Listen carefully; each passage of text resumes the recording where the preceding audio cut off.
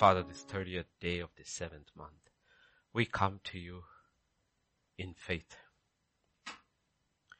Your word promises us that if we come to you, you will sanctify us wholly, completely, our spirit, our soul, and our body. And we need that today, Lord. I pray there will be clarity in the spirit, that everyone who hears will hear what your spirit has to say. There will be clarity in the soul, Lord, that we understand and we receive and we obey. And I pray there will be a cleansing in the body of every toxin, Lord. Our body belongs to you. There's no room for sickness in the body unless it works out some purpose in the kingdom. So I pray, Father, that you touch everyone in the body of Christ, the church, in our homes, in our families. Heal our bodies, touch our minds, that there is peace, there is clarity, there is rest in our spirit. And we hear what your spirit has to say, Lord. To that end, we commit ourselves, and this time, speak to us. For in Jesus' name we pray. Amen, amen, amen. We continue today, July the 30th, and the new guidelines for the next 1 month has come from the central government, and for religious gatherings it remains the same. So till August 31st, we will continue the way we are, and hopefully we pray the epidemic will pass away in the next 30 days. There will be a radical shift, and by September we will pray. We need to really stand up and be counted in this prayer, because the pandemic is creating havoc and only God can move it. And so this morning, even as we come back and we look to the word, please remember there is only one way we can hear from God: if our spirit, our soul, and our body are aligned in one straight line. The kingdom of God, the absolute supremacy of the kingdom of God in our lives, the supremacy of the will of God in our lives, the supremacy of the scriptures in our life, because that is revealed, written in the kingdom. The word of the king is the law, and we have all been given, and we who have a copy of the Bible and who has been given the blessing of able to read and understand, we have a copy of the written, revealed will of God. So, and above all, those who have the word of God and those who have been born again by the Spirit of God, we also have the Spirit who explains the word of God. So please remember, unless we put it all in line, and as Paul will tell the church in Rome, we surrender our bodies to the will of God in the manner that is acceptable to him, and allow our minds to be renewed, everything will start falling into place. So we saw on Sunday the importance of hearing. When we look into the word of God from Genesis 1 onwards, if you come to the book of Genesis, we know the book of Genesis was written by Moses. That was during the dispensation of the law. That is two dispensations primarily later. We have the dispensation of the conscience of man. Then we have the time of the patriarchs. Then we have the law coming. Then we have the prophets. And then we have Jesus coming. Then we have the new covenant beginning. So please be very careful that we do not judge Abraham and Sarah by the law. They are living in a different dispensation altogether. So we have to read each dispensation with the revelation available. Okay, that's all. That's why God says the seasons of ignorance I overlook. Okay? You cannot judge somebody by, I'm not saying the consequences doesn't follow. That's a different thing. Okay? But let us say a child jumped and fell and hurt itself. You don't beat the child because the child did not know the rules of gravity. Okay, he didn't understand. But if a man does the same thing and hurts himself, what kind of a fool of you are? Haven't you learned? Haven't you learned if you jump from there, this is what will happen to you? Okay? Okay, so there's a difference between the consequences may be the same, but the judgment is not the same. Okay? So please understand when we are reading. But what is common from the first dispensation from Adam onwards to the final dispensation in which we are living? In every dispensation, if you look, Adam, conscience, patriarchs, law, prophets, Jesus, Son of Man, actually coming, Son of God coming in the flesh, the apostles, the new covenant, scriptures being written. What is one thing common about every dispensation was that in everything, every dispensation, they had to hear the voice of God. That's the only thing common. Only thing common. If you look at any man in any dispensation who came out or who functioned according to the way God wanted him in his generation, it was the voice of God. They heard the voice of God. It was the hearing of the voice of God that changed their life. Okay, now I want to make two clear distinctions here, very clear distinctions for the four candidates I have sitting in front of me. I know it's very, very familiar, but we have so many children in the Lord, literally children in the Lord who are listening, who have come to the Lord and who have not understood fundamental concepts about this, which will change their lives, our lives. I want to look at two verses. One is Romans 10:17 and the other is Jude. Let's go to Jude 1:3 and then Romans 10:17. Okay. First we look at Jude 1:3, okay? Beloved, while I was very diligent to write to you concerning our common salvation, I found it necessary to write to you, exhorting you to contend, fight earnestly for the faith which was once for all delivered to these saints. Fight for this faith which was once and for all delivered to these saints. Jude 1:3. Now we go to Romans 10:17. Scripture says, so then faith comes by hearing and hearing by the word of God. If you look at Jude and if you look at Paul and the Holy Spirit through both of them, using one common word which is faith, but they're completely two different meanings. They're not the same faith either one of them is talking about. When Jude is talking about faith, he's talking in terms of precepts and rules of what we believe. Christianity as a set of precepts. He's talking about that. That doesn't change. That doesn't change. That will never change. It is fixed. So that precept is the same in the Old Covenant and the New Covenant. It doesn't change. So he is saying once and for all that has been handed from generation to generation, we have to contend for that. We have to fight for this. What is it? It is truth. That precepts are truth. It will never change. It will not change with time. It will not even change in eternity. So it was once and for all. So when we are talking about faith, we need to understand faith also has that meaning of religion. What is your faith? And Peter will say, I'm a Christian. Somebody will say, I am of the Buddhist faith. So when faith is used in that way, it is talking about a set of precepts of what you believe in. What you believe in. So when a lot of people say, I am a Christian, they mean I am of this faith, of this religion. But if you closely question them, they don't know the precepts of their own religion. Precepts of their own religion. They don't know what are the fundamentals of their religion. They do not know. So when Jude is using that term, faith, it is talking about in terms of religion, the fundamentals of the Christian faith. But when Paul is talking in Romans chapter 10 and verse 17, he's talking about the hearing of God's voice. Faith comes from hearing. This faith is a different thing.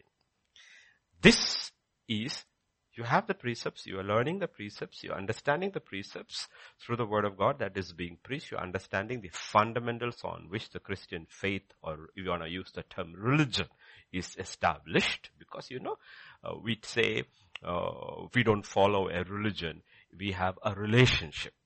But relationships also are based on rules. You cannot have a relationship which say, kuch bhi chalega. Hmm? Hmm? Yeah. When we have a wedding ceremony, and there is a few rules which are said in the beginning. And they agree to that. They agree to that. And one of the fundamental reasons marriage fail is that simple rule that is said, both of them made a covenant, they don't follow it. Forsaking all others. They don't do that. They don't do that. That's if you look at it, there is a covenant that is made in the marriage ceremony, which both people make a covenant with God before man and God and before witnesses. And that covenant itself they don't keep. They don't keep. But we are sending them out based on something. It's not that, okay, we agree, you're man and wife, go and do whatever you want. No, you made a covenant. Okay, so even when you want to look at Christianity as a relationship with God, every relationship is based on a set of commonly agreed on rules. Otherwise, you cannot have a relationship. It's not a relationship. It's not a relationship. So when you are talking about here, about faith come from hearing, that hearing is connected with the voice of God. It is the hearing that brings clarity in a situation. That brings a clarity in a situation. And that is important. Sometimes, and remember this hearing is primarily personal in your life. It can be personal, it can be corporate also. We'll look at it later. But primarily it is personal. Because faith has to be personal. This faith has to be personal. The other one is more like corporate. We are a community. We agree to abide by a set of rules. But this is more personal. And when it is personal, in any given situation, it brings clarity. So you have religion as faith, and you have faith as hearing. And you will see it is faith as hearing that will change everything. Let's go to Hebrews chapter 11 and verse 4, where there are a record of people who heard. Okay, this is a record of people who heard and they changed destiny. By faith, Abel offered to God a more excellent sacrifice than Cain, through which he obtained witness he was righteous, God testifying of his gifts, and through it he being dead still speaks. Now, you have to realize here, these are two sons of the first man on earth. Two sons. Both are bringing offerings. So there is offerings, there is sacrifice, and it is being offered to somebody. So that's religion. At the religion level, they both are the same. What made one sacrifice different and acceptable from the other is one heard, the other didn't. Religion level, they are both the same. Because in every religion, there is an offering, there is a sacrifice, and there is a one to whom it's being offered, and there is one who is offering. So at that level, religion level, Cain and Abel are equal. What made them different? One heard. That's why scripture says, by faith Abel offered. It is not talking about by the religion of faith. It is talking about the hearing. Abel heard. How he heard, we do not know, but he heard. And he went by what he heard. And when he heard, two people are offering the same sacrifice. One sacrifice becomes excellent. Not only that, his sacrifice makes him being declared righteous, testified to his gifts. Okay? That changed everything. So please, we need to realize Abel and Cain are the same at the religious faith level. It is the hearing that changed them. Hearing that changed them. Okay? Now if you go to the next two verses, again you will see it is the same thing. Verse 5 and 6. By faith Enoch was taken away so that he did not see death and was not found. Because God had taken him. For before he was taken, he had this testimony that he pleased God. But without faith, it is impossible to please him. For he who comes to God must believe that he is, and that he is a rewarder of those who diligently seek. Though we see 6 in isolation, and it can stand in isolation. If you look at it context-wise, 6 is connected with Enoch. And then put it across to everybody who wants to be caught in rapture. Okay? 5 and 6. It is put across over there. Again, you need to realize From the time of Abel onwards, many people, hundreds and thousands of generations, because we are coming, when you come to verse 5 and 6, you are jumped to the 7th generation from Adam. Many people must have tried pleasing God. Okay? In their own understanding of precepts of God. Scripture says during the time of Seth, people called upon the name of God. It says. But it doesn't say they pleased God. By faith. It does not say. Okay? If you look, Genesis 4 and Genesis 5 is full of records. 4 is full of records of the achievements of man. Okay? Achievements of man. If you look at 4:17, you have the Enoch, the son of Cain, being contrasted with Enoch, who is from the line of Seth. Okay? So, Cain knew his wife. She conceived and bore Enoch. So he built a city and called the name of the city after the name of his son, Enoch. So Enoch there is one Enoch, who has a city named after him. And you have another Enoch who walked with God. But the city will go. But the one who walked with God will still remain. Okay?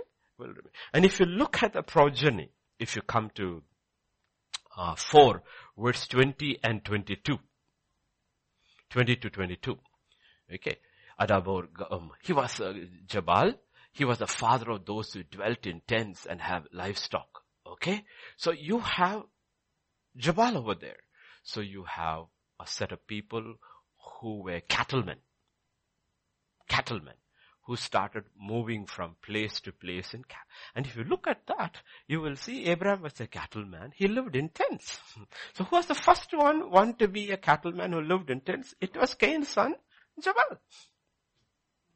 Okay? But he's not a man of faith.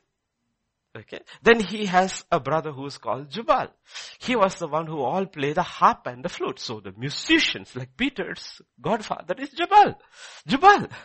Okay, Jubal. Okay. If you look at who's the first musician, it is Jubal.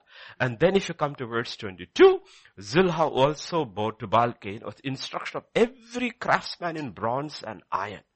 Okay. So if you talk about who is the godfather of Pastor Vijay, it is Tubal Cain.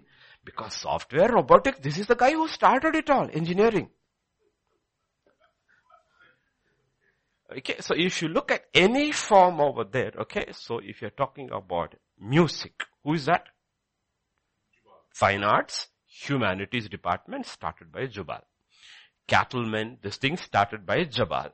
And then you're going to engineering, okay? You're starting with, what is his name? Tubal Cain, okay? Tubal Cain, okay? So you have all this there, but the difference is, if you come to 5 verse 4, about one man, it is written, he walked with God. 5:24. He walked with God. Enoch walked with God and he was not, for God took him. Okay. Now we know later, scripture reveals in Amos 3:3, that the only way two can walk together if they agree. So there is a conversation and two people agree. They agree to a set of rules and they walk together. So ultimately when you come from Abel and jump to Enoch, you will realize all your industry, all your discoveries makes no difference in eternal history except the fact one person heard. One person. So what made a difference from Abel, the first man who heard after man was cast out, for 7 generations, what made a difference was one man heard. They all had precepts. Religion is not dead. Religion is there. Wickedness is increasing. But religion is there. There is a set of precepts by which society is still functioning. But the only problem is nobody is hearing. And it is the hearing that changed everything. So if you come to verse 6, Genesis chapter 6 and verse 9, you will see something over there. Okay? Chapter 6. chapter 6, not 5. Chapter 6 and verse 9, you will see this is a genealogy of Noah. Noah was a just man, perfect in his generation. Noah walked with God. So there is something over here which says Noah was a just man. Meaning whatever he understood about the precepts of God, he kept it. But that's not going to change his destiny. His destiny is going to be changed when to that faith which is called religion, faith that comes from hearing is added. That would change his destiny. So first, he is recognized as a man with faith. That's what Paul means by saying, I kept the faith. First, Noah is recognized as a person who has kept the precepts of whatever he has received. And by that, he's walking with God. Okay, by that. But he hasn't heard yet. He hasn't heard yet. And he's going to hear. And in verse 13, he will hear. And that would change his destiny. Oh, you are going to chapter 13, 6:13. Okay? And God said to Noah. And from there things will change. Now, question is, you heard. You have a set of beliefs by which you have lived. Now you have heard personally, and God is telling you something in your particular context. If you obey, your life will change. And you will change your destiny. Others, if they look to you and obey you, their destiny will also change. But if they don't, your destiny will definitely change. Okay, so this hearing the voice of God is fundamental. And once the law is given, meaning the written law, Israel is coming out. And you need to realize Abraham heard, Isaac heard, Jacob heard, Moses heard. After that in Exodus, the first person to hear is Moses. Moses heard. And then the man who is heard is leading a set of people. And we see the difference between a man who heard and the man who is a leader, Aaron, who did not hear.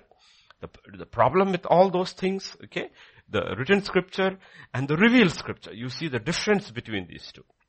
And then when they are going, God will always make this conscious difference between these two. Otherwise, what will we do? We will go by written scripture alone. The problem with written scripture is that I can interpret it in so many different ways and end up in a ditch.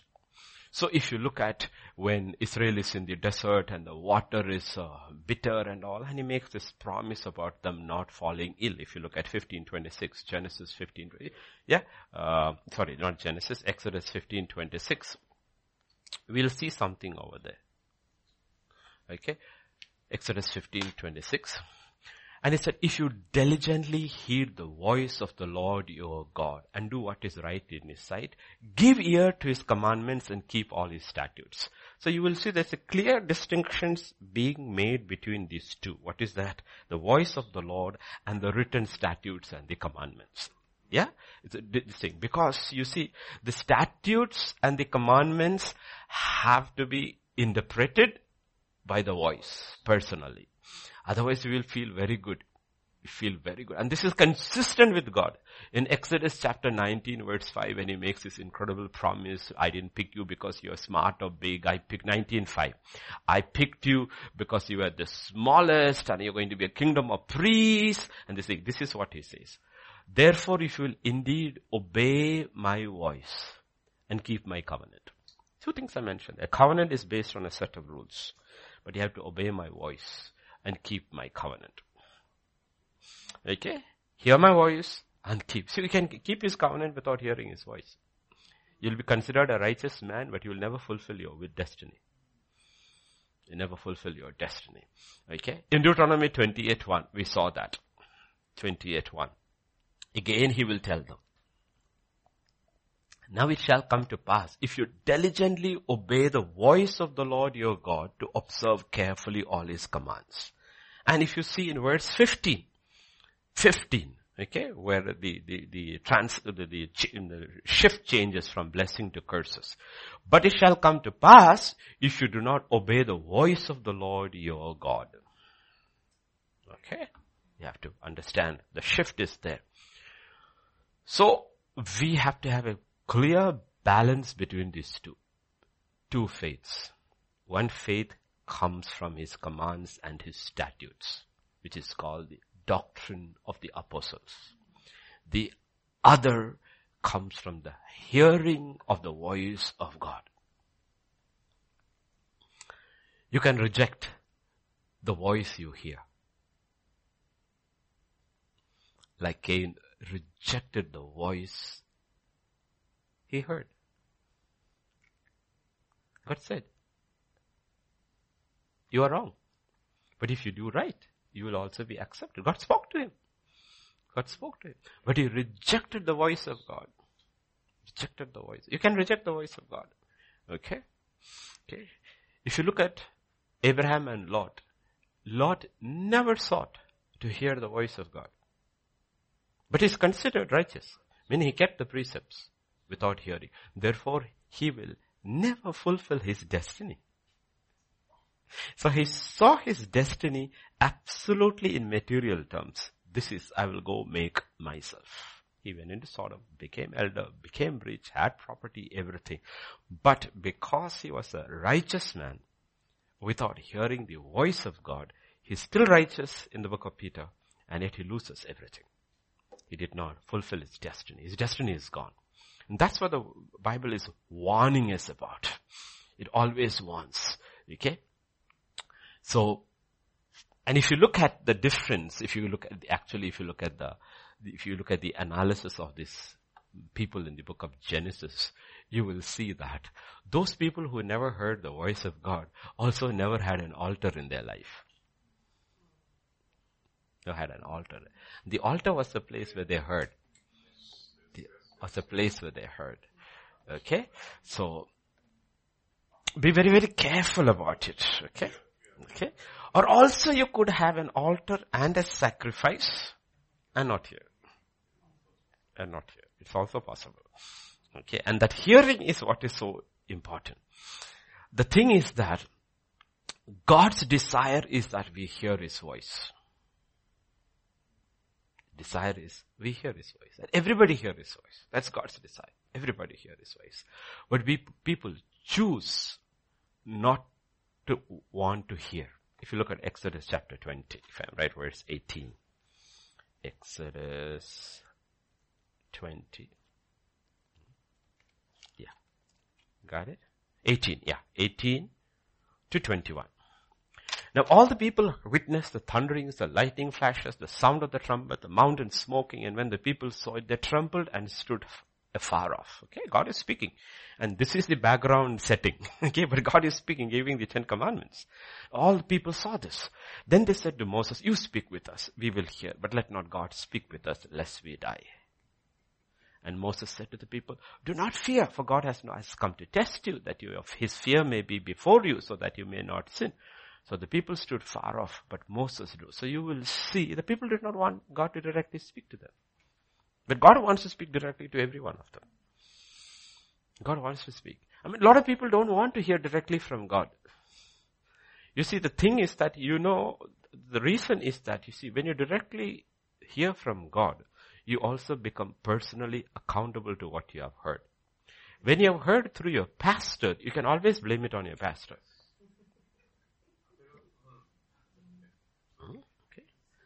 Okay? Or you can say, maybe I got it wrong, or he got it wrong, I heard it wrong. But when you hear it from God, you cannot say I heard it wrong. That's why God says, God, there's no shadow of turning with Him. Okay? You cannot. So if you again come to Jeremiah chapter 7 and verse 23, Jeremiah 7:23, we saw that on Sunday, right? God will tell, this is what I command them, saying, obey my voice, and I will be your God, and you shall be my people. Walk in all the ways that I have commanded you, that it may be well with you. Okay? Obey my voice and do what I have commanded you. See, the problem is, that is the problem with people like Saul. Saul will say, I obeyed the Lord. But they didn't obey his voice. His voice was very clear, kill everything. Kill everything. Okay, they say, I obeyed. But God said, you didn't listen carefully to what I said. You didn't listen carefully to what I said. I said, don't keep anything alive. And he says, I have obeyed. I have obeyed. Okay. And he says, walk in all the ways that I have commanded you, that it may be well with you.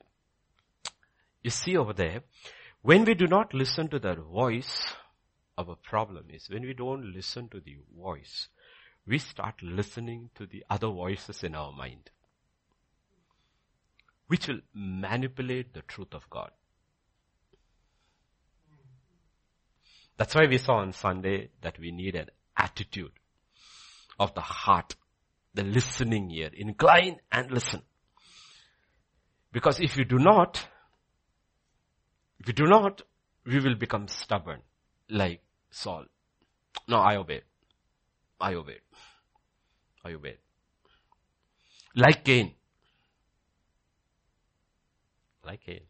God is very gentle with Cain. But he becomes stubborn. Look at the next verse, 24. Yet they did not obey or incline their ear and followed the counsels and the dictates of their evil heart. And they went backward and not forward. But when they go backward, they don't say it as backward. They say it as forward. That's what happens in the West. They call themselves progressive. But actually they're going backward. There's nothing progressive about anything they say because everything they say and do and sanction is already there in Greek thought. So they have gone back. The Western world is not framed by anymore with Judeo-Christian philosophy. It is framed by the ancient Greek thought. And in Greek, everything was there. Homosexuality was there, transgenders were there, everything was acceptable. There was no problem. They just intellectually debated truth, like Socrates, Aristotle, and Plato and all. And that's what is controlling Western thought.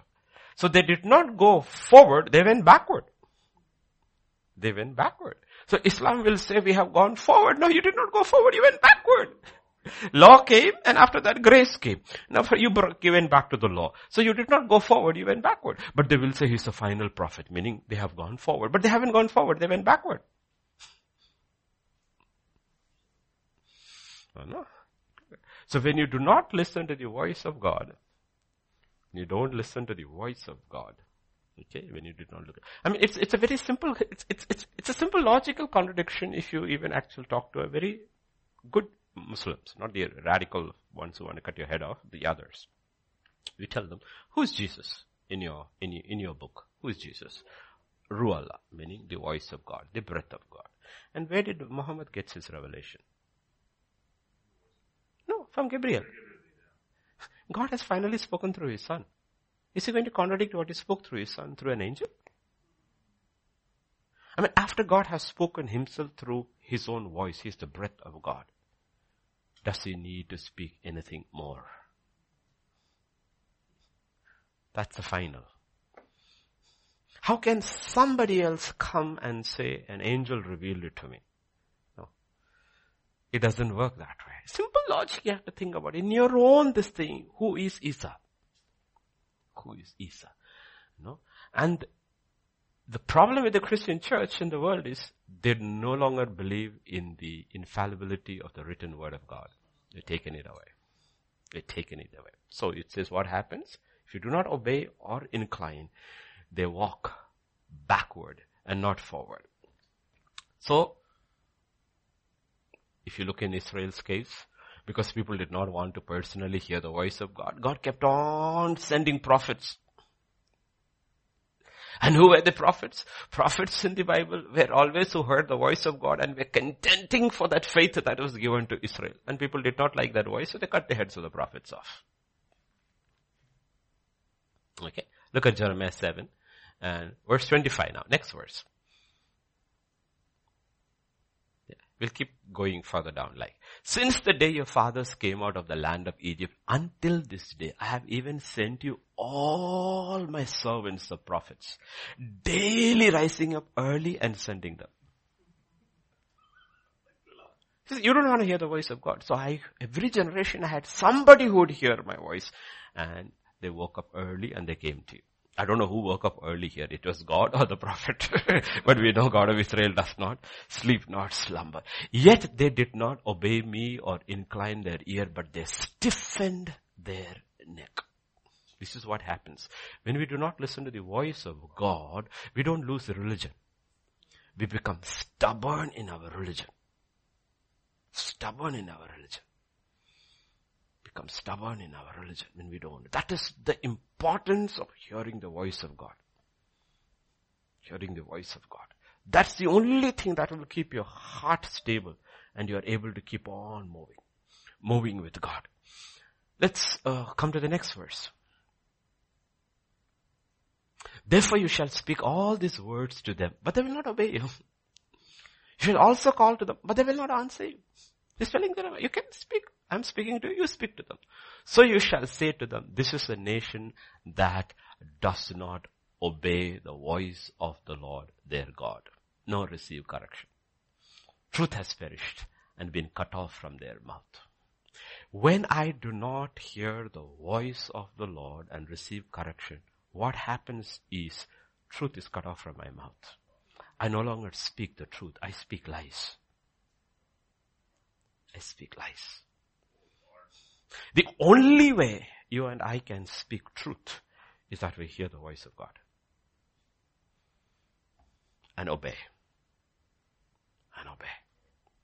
No? Now these things have eternal consequences. Like Lot, we may prosper temporarily on earth. It's a temporal prosperity. But like Lot, we'll also realize at the end, it is only temporary. Eternity will cost. That's what scripture says. Many will come through the fire. All their works burnt up. So here, everywhere you will see the casualty is truth. Yeah, we just look at till 28. 29 is asking for a personal action from the prophet as if. So God is, when we look at it and you will see, God is so gentle and kind. And he uses his prophet. You know what, prophet? You cut your hair off and cast it. Let them see. At least somebody will ask you, why have you gone bald? And then you will say, God is very hurt and that man's heart may be broken and changed. Do everything possible to change at least one heart back to me. And he found some prophets in every generation who will go to the extreme. One fellow will lie on the side for how many weeks, and then on the other side. He'll do all kinds of things, just to turn somebody. One prophet has to marry a prostitute. She goes back, buy her back. The kind to the limit God went. Okay, we have to see the heart of God through all this. Otherwise, we will not understand. So please remember, Jesus said, the casualty here is truth will perish. Remember, we are looking at spiritual warfare, battle, armor, and you will see everything, the beginning is truth. It's a beginning. I and you are saved by truth. If truth is gone, we are gone. James 1:18.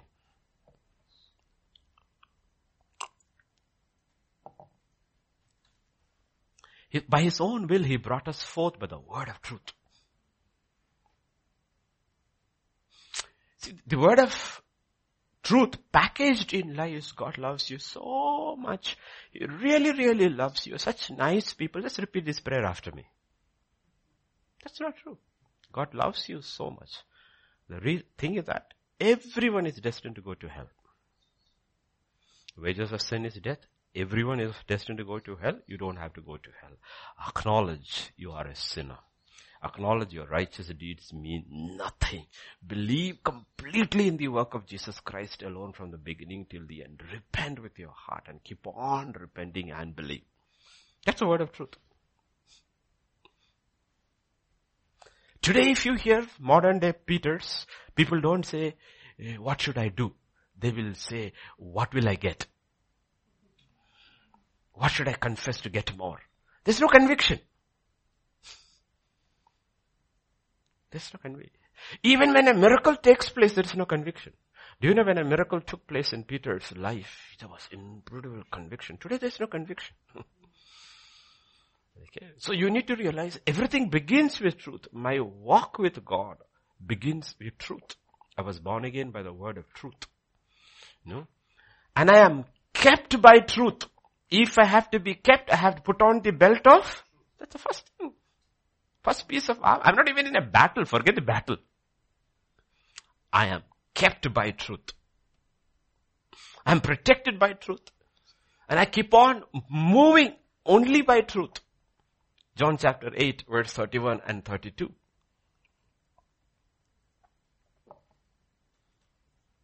And Jesus said to those Jews who believed in him, if you abide in my word, you are my disciples. You have to abide, continue in my word. You shall know the truth, and the truth shall make you free. So, it's a continuation in truth. And remember, our problem is like Pilate. What is truth? Okay? So God says, we saw on Sunday, before you can receive the truth, you need to have an attitude to receive. See, Cain had a stinking attitude.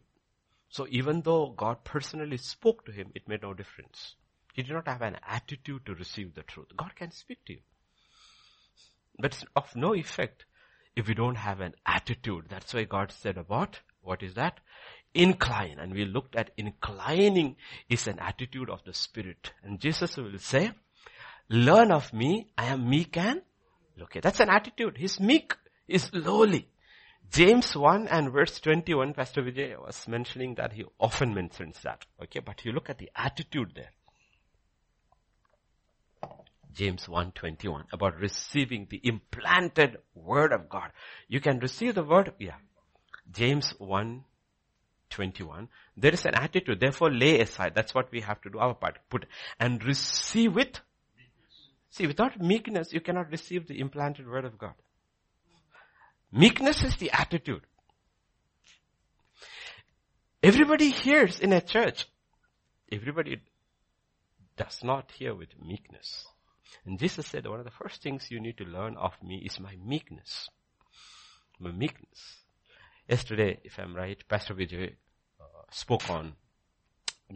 used Isaiah 50, verse 4 and 5. We constantly talk about, Jesus had the... Now, I personally believe the Holy Spirit taught him, but I also believe the Holy Spirit taught him through his father. And the synagogue wherever he went. Earthly father, that is Joseph. And God is not a support the ways. He says, learn from your father, but I will give you understanding, which your father also won't know. Okay? Learn from him. Okay? Otherwise we will say, I can't learn from my father. He had a righteous father. Okay, let's go to Isaiah 50 and verse 4 and 5. Isaiah 50 verse 4 and 5. Okay, we were looking, Pastor Vijay was talking about the hearing. God has given me the tongue of the learned. Everybody wants that. But forget all that I should know how to speak a word in season to whom who is weary. That also irrelevant. That should come through this process. He awakens me morning by morning. He awakens my ear to hear as the learned. So I believe it was his father who woke him up first. Okay, woke him up first. Okay, so the Lord has opened my ear. The Lord has opened. But that's not the key. The Lord can open everybody's ear. The question is, will you be rebellious or obedient? God opened Cain's ear. He heard. He heard. Where's he one here? The thing is that God, it's not about that he opened my ear. I was not rebellious, nor did I turn away. He said, I was meek, and I was meek all the way. I was humble all the way. It may have started with a small little scripture lesson in Torah from Joseph, which is ending up on the cross. That's what verse 6 says. 5 to 6, there's a huge gap of 33 years. 6 is jumping to the end. I gave my back to those who struck me. Why? Because I heard. Where did you hear at Gethsemane? I heard. So he says, unless you have that attitude, you cannot continuously hear. And destiny is fulfilled by continuously hearing. And he did not turn back, he says. So, from Adam to the last man, before Jesus returns, there is one requirement that will not change. You have to hear my voice and obey. Though we all have the same book, our lives are different. Our situations are different. How our struggles are different. It's not the same. It's not the same. Okay? Dr. Richard is he's a doctor, medical doctor. Imagine he has an OPD and he's sitting over there. 15 patients come. What he has studied in medicine is the same. But the 15 patients are coming with 15 different diseases. And his prescription is not the same. It's different. The questions are not the same. The answers are not the same. The prescription is not the same. We all have the same text. Written by the same God, by the same Spirit. But our problems are different. And our destinies are also different. We need to hear individually. No? The new covenant, David would introduce him. In the old covenant, the new covenant. The Lord is my shepherd. Okay, it's a very personal psalm. Very personal psalm. Very personal psalm. Okay, and in the new covenant, Jesus is introduced, or he introduces himself as a shepherd. And first in John chapter 10, 3-5, he introduces himself to the one he sent by the Father. This is to the Jews. To him the doorkeeper opens, and the sheep hear his voice. Who is the doorkeeper? The Holy Spirit. Okay, to it. See, thousands of preachers are there. They all come in the name of Jesus. But all are not the preachers of Jesus. They come in the name of Jesus. So when the difference between two preachers is, one preacher is preaching the Jesus of the scripture, the another preacher is preaching something else in the name of Jesus. But the one who is preaching in the name of Jesus, according to the word, the Holy Spirit opens the heart of the hearer. Opens the heart of the hearer. The doorkeeper opens and the sheep hear his voice. And he calls his own sheep by name and leads them out. And when he brings out his own sheep, he goes before them. And the sheep follow him. Why? Before they know his voice. They know his voice.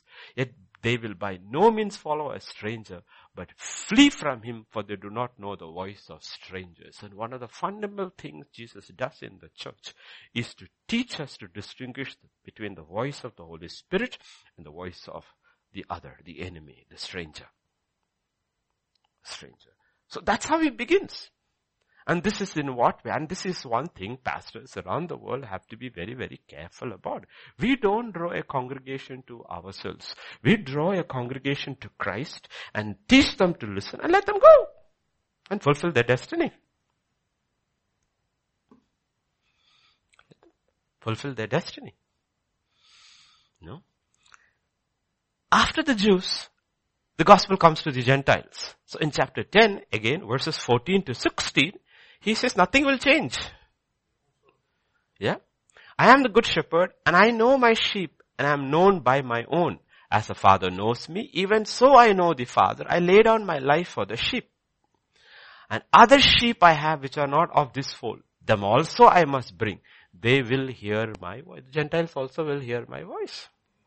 And Peter was shocked that the Gentiles in Cornelius' house heard the voice of God. And the Holy Spirit fell upon them. He says, my gosh, the Holy Spirit has fallen upon them exactly the same way. So who is to stop them from being baptized? Same way. Okay? And there will be one flock and one shepherd. How does a Jew and the Gentile become one in Christ? By hearing the voice of God. If you only have the written word, you are still separate. You still go to a Jewish system, you still have the court of the Gentiles. Even if you read the Torah. They are not one. What makes the Jew and the Gentile one? Hearing the voice of God. Hearing the voice of God. It is hearing the voice of God. No? It is nothing else. Nothing else. The written word alone will not bring unity. It's a hearing of the voice. What can make the white man, the black man, the brown man, man of every language, every color, every race? It's everyone hears the same voice. That's what it brings. The confusion is because people don't hear the voice of God. And if they hear, they ignore it. Okay. In the new covenant, if you look, in the new covenant, there are only two places as far as I know, where in the body of Christ, unity is mentioned. unity is mentioned. It is in Ephesians 4:3 and Ephesians 4:13, and you will see the key is given. Endeavoring to keep the unity of the Spirit. What is first mentioned? The Spirit. How do you know the Spirit? By the voice. And verse 13, until we all come to the unity of that is talking about the word, the precepts. The unity of the voice, the unity of the precepts, when it comes together, the church becomes one. And there is no black, there is no white, there is no race, there is no tribe, there is no language. We realize we are one because of the Spirit and the word. When you have the word alone, it still does not work. It still not work because you will go backward and not forward. Please remember, it was a disparate group, not desperate, disparate group of 120 people who gathered in the upper room. They were gathered in one accord. Why? Because of what they had heard. What was told. Stay in Jerusalem. Do not leave Jerusalem until you have. So, they spoke. They prayed, one accord, based on what they had heard and their city. What made them one? It's on the 10th day when the Holy Spirit came. And one of the fundamental things which you have to realize is there is a secret what happens on the day of Pentecost. These are 120 people speaking in so many different languages. The message was one. See the unity God brought?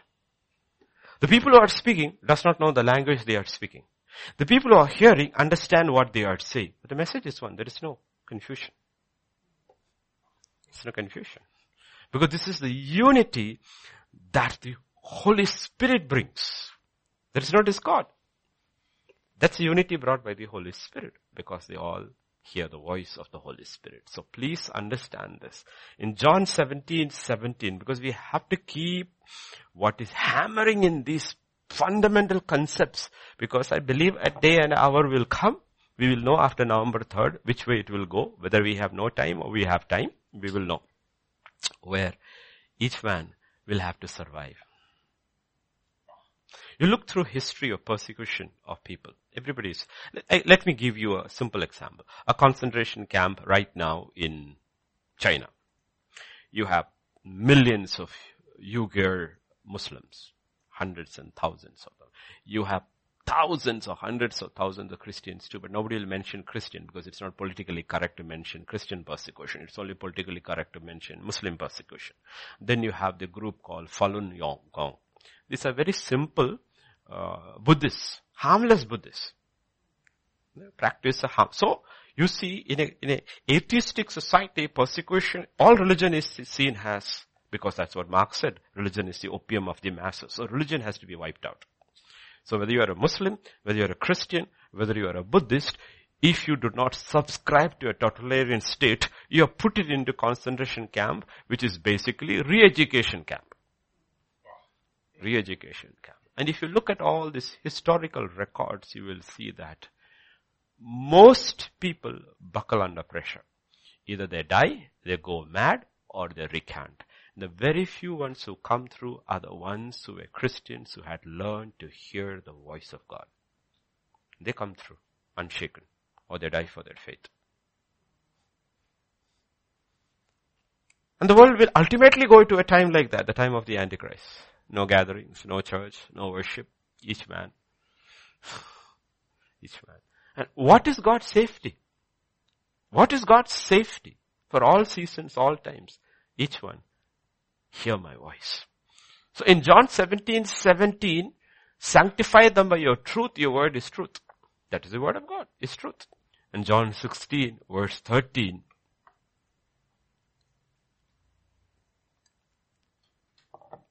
However, when He, the Spirit of truth, has come, He will guide you into all truth. So there is the word of truth, and there is the Spirit of truth. Both have to come together. Both have to come together. And the unity in an individual or in a community of believers is only possible when both come together. I can have the word of God, but I can interpret it myself and justify all my sins. Okay? Justify it. I can have the word of truth, and I cannot have the voice of the Holy Spirit. You can't fool with that voice. If Samuel had not the discernment of the Spirit, he would have gone by what Saul said. I have obeyed the command of the Lord. He said, but what's the sound that I hear? How did he know this was the sheep he had not sacrificed? How did he know these sheep were not Jewish sheep, these were Amalekite sheep? How did he know? Because he heard. So he heard the discernment. He heard discernment, okay? So I can fool myself with the written word, but you cannot fool yourself with the Spirit of truth. Like I said, the simple example we used on Sunday is the best example. Thou shalt not make any graven image. Oh, I am so happy there are no images in my house. You may be the most covetous person on earth. And Bible says covetousness is idolatry. That only the Spirit of God can so.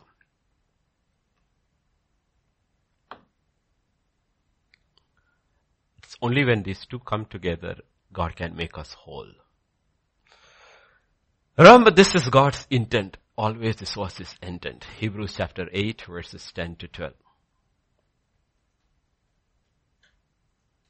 This is the covenant I will make with the house of Israel after those days. It's talking about spiritual Israel here, the church, says the Lord. I'll put my laws in their minds and write them on their hearts. Okay, wait, he says, okay, now everything is going to be internalized. Okay. He says, I'm going to write the law in your heart. It's not a written word that is outside the tablet. It will be written in your, what is written in your heart is not, when the law is written in your heart, it becomes truth. And I will be their God, and they shall be my people. None of them shall teach his neighbor and none his brother, saying, know the Lord. For all shall know me, from the least, that's enough. That's much enough. Least to the, what the scripture says. Once you have internalized scripture, you have understood truth. God is able to guide you through your heart. What should I do, pastor, in this situation? Yes, beginning, children. But after a time, you don't have to know. The Spirit says, this is what you need to do. Each one will know me. Each one will know me. There is a truth in where they say many of these gifts will slowly, not pass away completely, will become redundant. Imagine a church which, let's say our church, let's say we have 50 people. Every 50 have learned to hear from the Spirit of God. Do you need prophecy? Now, each one will need the gift of prophecy when they go out and witness. But they don't need it for themselves because the Spirit leads them. Okay. But the Spirit may use so that you don't get proud. He may just hide something from you so you're dependent upon another brother who says this is it. But everybody knows the voice. We are one body, many parts, like the three words, dependent, independent, interdependent. Okay, interdependent. We are interdependent. God will not also, no man is an island. He will not allow that too. Okay? But every man will know the voice of God. This was God's original idea always. And our purpose of ministry is to lead people that each sheep knows a shepherd's voice. So hearing is personal. Personal. Okay? Hearing is personal. Even in things which we think is normal. Let's look at a community situation. Let's look at personal community situation. Acts chapter 6. Verse 1 onwards. Now in those days when the number of disciples were multiplying, there arose a complaint against the Hebrews by the Hellenists because the widows were neglected in the daily distribution. Then the 12 summoned the multitude of disciples and said, it is not desirable that we should leave the word of God and serve the tables. Therefore, brethren, seek out from among you 7 men of good reputation, full of the... Now, the thing is that he says, why do you need somebody full of the Holy Spirit to wait at the table? Because even there you need to hear. You need to hear. Nothing in God's kingdom is done without hearing. Without hearing. Without hearing. Otherwise, what is happening at the table of distribution, God's resources will be wasted. Widow is coming. Please, I have 3 children, I need this much. And Stephen looks at it and says, but the Spirit says you have only 1 child. Isn't that what happened at the offering with Ananias and Sapphira? That is in giving to the Lord. There God checked. Here is receiving. Both are the same. The resources of the kingdom. Resources of the kingdom. And God says, you know what? Think about a system functions like that. A church functions like that. And God says, you can function like that. These are not just ideas. You can function like that. You don't have to fear. You don't have to fear. Walk like that. 300 years he walked like that and God took him. So please remember, we need people full of the Holy Spirit and wisdom comes from the written word of God. So that's our security belt. Holy Spirit is what takes us ahead. But we have the security of the written word of God is our security. Okay? Please. Because it's very easy to get deceived when you're not a good student of the word of God. And knowing the word of God is not memorizing scripture. It's not reading or memorizing scripture. When Paul tells Timothy, it's not about reading, that you know correctly how to divide the word of God. That is knowing scripture. Knowing scripture means understanding the mind of God. That's what it means. The scripture is a revealed mind of God. How would God do things in a situation? How does God think? How does God think? It's not that any man in all of eternity will understand the full mind of God. But what I need to understand for this life is possible. Okay, so when you're talking about wisdom, it's talking about written scripture. In Matthew 22 and verse 29, this is what Jesus says. Please understand this balance always. That balance is important. Jesus answered and said, you are mistaken not knowing the scriptures. You mean to say the Pharisees did not know the scriptures? They memorized the entire Torah. He says, but you don't understand it. He says, to understanding the edge is the Holy Spirit. He says, I will interpret it to you. You don't understand. You are interpreting scripture with your own understanding. I am interpreting scripture. You memorize scripture. I memorize scripture. At that we both are the same. We both grew up in the same Jewish tradition. I was also taught the Torah. You were also taught the Torah. You taught more because you went to seminary after that. I remained a carpenter. But the basic text we both read was the same. But the difference is I have the Spirit. You don't have the Spirit. It is the Spirit that gives you understanding. He says, KJ will use the word, you err. Okay, you err. You err. Okay? You are mistaken. You make mistakes. You err. In your interpretation, you make mistakes. It's ye do err, not knowing the scriptures. When he's talking about knowing the scriptures, he's not telling they don't read the scriptures, they haven't memorized the scriptures, they're not devoted them to the scripture, they simply err because they don't have the Spirit who interprets scripture. They have the word of truth, they don't have the Spirit of truth. No? So we have to realize in the entire Sermon on the Mount, Jesus is dealing with written scripture and interpretation. No? He keeps on telling that you have heard what I tell you, you have heard what I tell you, and they are shocked. Oh, this is after hundreds and hundreds of years of walking around with the Torah, the first time man is understanding what it meant. You have heard, I am telling you, you have heard, this is what it, and if you look at in any religion, primarily into any religion of a devout religious man, religion has 3 primary sections of any religious man, whether it is Muslim or Hindu, Christian, whatever. No, one is that his giving, his offerings. Everybody goes, a temple, he goes and offering. You will see all the people in the morning, if you come early, stealing flowers, okay, from neighbor's garden to offer it to the God. Okay, they begin with thieving in the morning. Because whenever I pass by, they immediately look thinking I am the honor. I am not the honor. Okay. So you will see every religion offers something. It's an offering. And the second thing, in every religion there is what is called prayer. There's no religion without prayer. Every religion has prayer. And the third is every religion has fasting.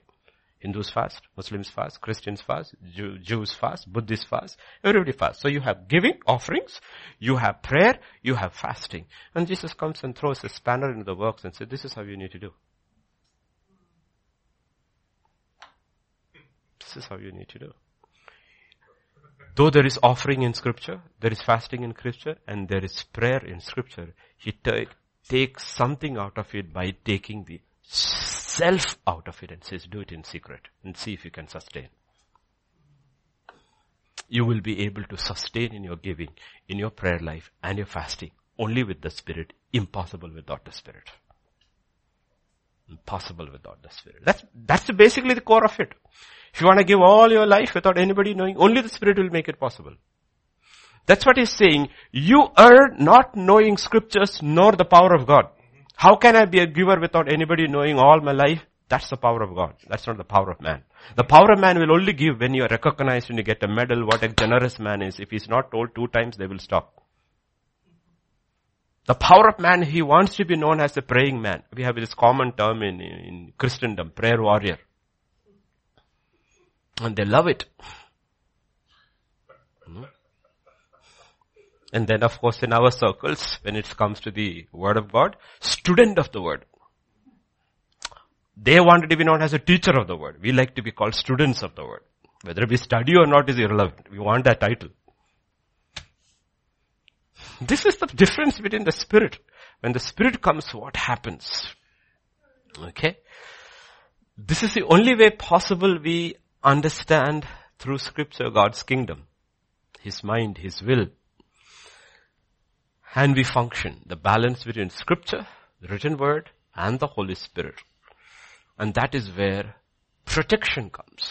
Protection comes. The scripture is there written. You see, I'll explain to you. Simple modern day explanations for people who understand. In the Western world, they of course understand because right now you see, we had this case in Rajasthan going on. We know how they pervert the constitution. You see them doing it. But in one of the arguments that was presented in the Rajasthan, because I like law, I read those details, okay. I always like law. There are different things I would have been if I hadn't been a pastor. I actually thought about law in law college once, okay, evening classes, then I gave it up. Because I realized the law of God is better than that. One of, if I'm right, it was Kapil Sibal. One of the judgments he quoted in the Rajasthan High Court was from the British High Court. British High Court. Meaning, if you're in a court at that level arguing, you can quote a president is from another country from another law. Say in this, or the Supreme Court of US, in this case, which is similar to this is how they ruled. Okay. What I'm trying to tell you is that if you look at the US Supreme Court, which is where all the crazy stuffs happen, you have 9 people. 4 conservatives, 4 liberals, and a turncoat in the middle.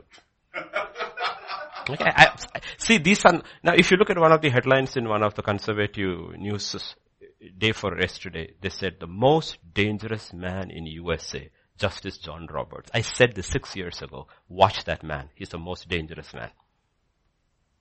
7 years ago I said, he's the most dangerous man, you cannot trust him. You cannot trust him. And his rulings have messed up US. You know the US is in a mess today? It's because of one of his rulings connected with Obamacare. That's the mess you are in. He made a ruling about Obamacare. Like they did with Aadhaar here and tried to pass Aadhaar as a financial bill. He did that same thing. You see, there are fundamental things you need to understand. Obamacare is connected with health. For 6,000 years, health was the private decision of an individual. It had nothing to do with government. When you allow the government to come into your health and make it mandatory, one by one they will take your rights away. Government can get into health, but don't ever say it is mandatory you buy Obamacare. Government is saying health is also, we will decide your health. These are fundamental things. So people don't understand where conservatives come from. These are fundamental things. Never in human history was health the responsibility of the government. No. Their job was to, small government, allow people. But health was my concern. It was never the government's concern. It was my concern. You eat well, you drink well, you exercise well, take care of your health, and if you fall ill, look at the remedies that is possible. Government may establish for the poor hospitals and all, but the government will not take over all the hospitals and all Medicare and bring it under the government so that and everybody has to buy into this thing. Then what happens? Imagine, I am in a hospital. I am in the ICU and Dr. Richard is there. We 4 are over there and the facility is only for one person. Dr. Richard and 3 surgeons decide, okay, Pastor Vijay is 40 years old. I am 55. Peter is 30. Sam is 30. And there are only 2 ventilators. Let these 2 die. Ultimately, you give it to your government. The government will start making decisions about your life. This is the danger of socialized medicine. People do not understand concepts of what the danger of socialism is. In Cuba, people do not decide who lives. The system decides. You want socialized medicine? They will decide. Let me tell you, I talked about a concentration camp in China. These are verified facts. You have a Muslim convict, you have a Christian convict, and you have the third one, the Buddhist one, which is called Falun Gong. Falun Gong people are very, very religious, very clear about their health and their eating habits and all. So what happens is that in the communist system, let us say when Pastor Vijay is a communist party head, his lung is failing. The lung he wants is from the prison camp from the Falun Gong practitioner because his lungs is more healthy than the Christians and the Muslims. So he is killed, his organ is taken and he gets it and he's walking with his organ now. This is what happens under socialism. Okay. So you need to understand the difference between truth and ideas. Ideas have power to destroy. Absolutely. So you have 9 justices sitting over there and they have the constitution and they have. So the whole idea is the conservatives will say your job is to interpret it according to the intent of the founders. The liberals will say times are changing so it has to be interpreted according to the times. But the problem here is constitution is also written by men.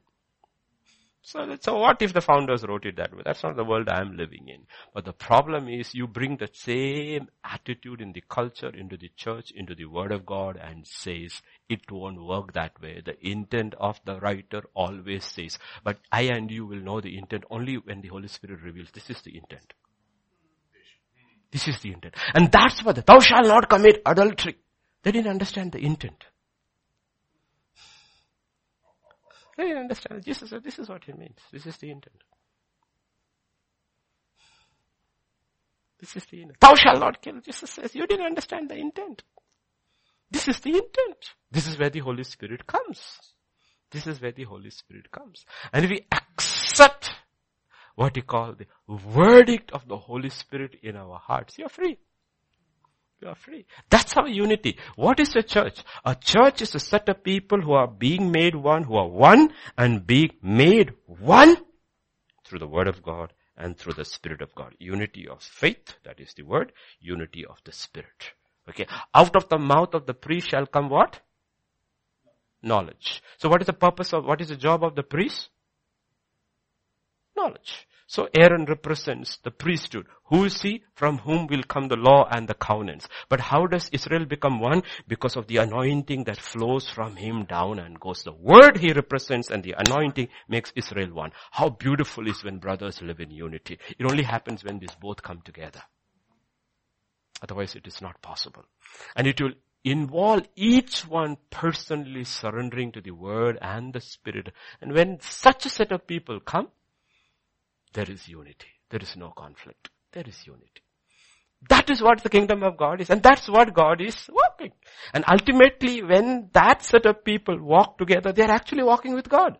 Like Enoch walked with God. Everybody is talking about rapture, rapture. Who will be raptured is a set of people around the world who are actually one in the faith and one in spirit and walking with God. God says, I will take you. Because you have a testimony that pleases God. You hear. You understand. You obey. You are meek. I can take you. This is what the oneness come from. Okay. Let's look at another situation. Another situation. In Acts chapter 15, you have a major situation. Major, because you have to understand this kingdom concepts. Otherwise we will never be able to go forward. We'll look at numbers and think, wow, I got such a great church. Another one saying, I have no numbers. So I am walking in the will of God. None of these things are relative. There is nothing in poverty or riches. The only thing is that, do you hear? Do you hear? And you will stand solid on the word of God. Stand solid on the word. What you hear will never contradict what is written. Okay, so you have in Acts chapter 15, you have a situation. A situation is now because the Judaizers within are coming and saying that they have to be circumcised. So Paul and Barnabas and all are sent to Jerusalem. Whole lot of stuff is happening. Finally, you will see there is a decision that is made. You have to realize God's revelation in the book of Acts is also progressive. It is moving from step to step. Acts chapter 6 is one setting. Acts chapter 15 is years later another setting. Okay? Now we look at there in verse 22 to 23. 22 to 23. Then it pleased the apostles and the elders with the whole church. So they have come to unity. To send chosen men of their own company to Antioch with Paul and Barnabas, namely Judas, who was also named Barsabas, and Silas, leading men among the brethren. They wrote this letter by them, the apostles, the elders, and the brethren to the brethren who are of Gentiles in Antioch and Sicilia. Okay, so they are sending out a letter. Okay, they wrote this letter. So it's one letter going from the church, which is the headquarters of the church. Because every place has only one church. There's no two churches. Okay, so there's only one denomination called the Church of Christ. This is the headquarters from where the letter is going. Okay. Letter goes. But see what is happening before the letter goes. Go to verse 12.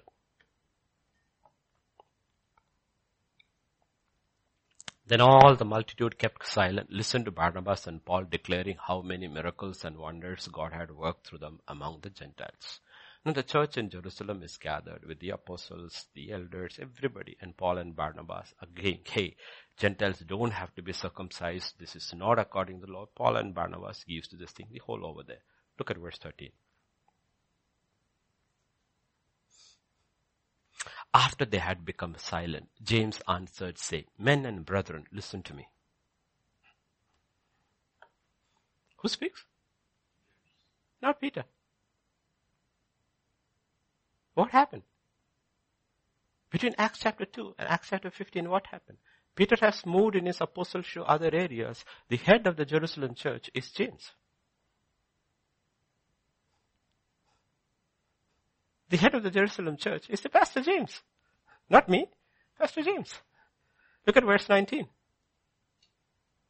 Simon has declared, you go to verse 18. He's speaking. No, 18. Known to God from eternity are all his works, therefore I judge that. Okay, go. He mentions about Simon too. Simon has declared how God at first visited the Gentiles to take out of them a people. And with this, the words of the prophets agree, just as it is written. Yeah. And after this, I will return and rebuild this. He gives the interpretation. Who's the Spirit speaking to? James. He's not speaking to Simon. Not speaking even to Paul or Barnabas. In that group, God will never circumvent order. Will not circumvent order. Okay? In that, because this is going to be a decision which is going to affect the entire Christendom. And who gets the revelation? And everybody has the Spirit and they know the revelation is right. The revelation comes to James. But everybody has the same Spirit and know the interpretation is right. And what does he say? Come further down. Known to God. Okay? And verse 19. Therefore, it's not we. But written has we. Judgment is made by me. And everybody, because it's the same Spirit. Therefore I judge, we should not trouble those from the Gentiles who are turning to God. But when the letter goes, he says, we as a church has agreed. But actually, if you know, the revelation is given and the final call is taken by James. Did you understand how order works? Why? Because these are all issues that has connected with understanding structure, understanding truth, understanding the Holy Spirit. There are three primary structures God has placed. One is the family, the other is the church, the third is the government. These are three, and they are interdependent, but they have their own spheres where the other should not interfere, unless asked. One is the family, the other is the ecclesia, the church, and the third is the government. In an ideal situation, all these three complement each other. But the written word lays down the truth. And then the Spirit brings unity and administration. Written. First you have to have a written. Right? And oneness will come only when individuals are united with one purpose. That is His name, His kingdom, and His will. Note in Acts chapter 2, only Peter spoke. In Acts chapter 15, only James spoke. One, among a group of 12 apostles, one apostle spoke. Another, in the church of Jerusalem, the pastor spoke. On the day of Pentecost, everybody accepted Peter's testimony. Acts chapter 15, everybody agreed with James's testimony. We have to understand these things, otherwise it will not work. Because this is connected with hearing. What if God had spoken to Paul instead of James? Wouldn't that be their division? Yes. And God is consistent about these things. You need to understand the written truth and the spiritual truth. Okay. In the family, we will begin with the family. Family, church. We don't have to go to church and the government. Let's deal with the family. Headship is to man and not to woman. God is consistent about it throughout the Bible. In Genesis chapter 2, you see only Adam. You don't see Adam. God speaks to Adam. In Genesis chapter 3, Madam takes the decision. God comes to Adam. He doesn't go to Madam. He says, you are responsible. I made you the head. Even if she goofed up, it was you who are responsible because you are the head. You will see the most astonishing part how God will not change His order is it when it even comes to His own son. When His son has to be conceived and born, the Gabriel comes to Mary. Because Joseph is not involved in this at all. So it comes to Mary. Mary has a divine visitation. And Mary is told she does not understand. She humbles herself and she says, behold, I am the servant of the Lord. Let it be unto me according to the word. God spoke to, no, we don't have to go there to look. God spoke to Mary. Little later, Joseph realizes Mary is pregnant. Matthew chapter 1, verse 18 to 20. Now the birth of Jesus Christ was as follows. After his mother Mary was betrothed to Joseph, before they came together, she was found with this child of the Holy Spirit. Then Joseph, her husband, being a just man and not wanting to make her a public example, was minded to put her away secretly. But while he thought about these things, behold, an angel of the Lord appeared to him in a dream, saying, Joseph, Joseph, son of David. Okay? If you read the Gospels very carefully, God spoke to Mary only once about the conception. After that, he only spoke to Joseph. He never spoke to Mary. In the conception thing, he had to speak to Mary directly, but Joseph is not involved. After she gets pregnant, he only speaks to Joseph. He doesn't speak to Mary. He won't subvert his order. Won't subvert his order. If you prove, chapter 2, verse 13.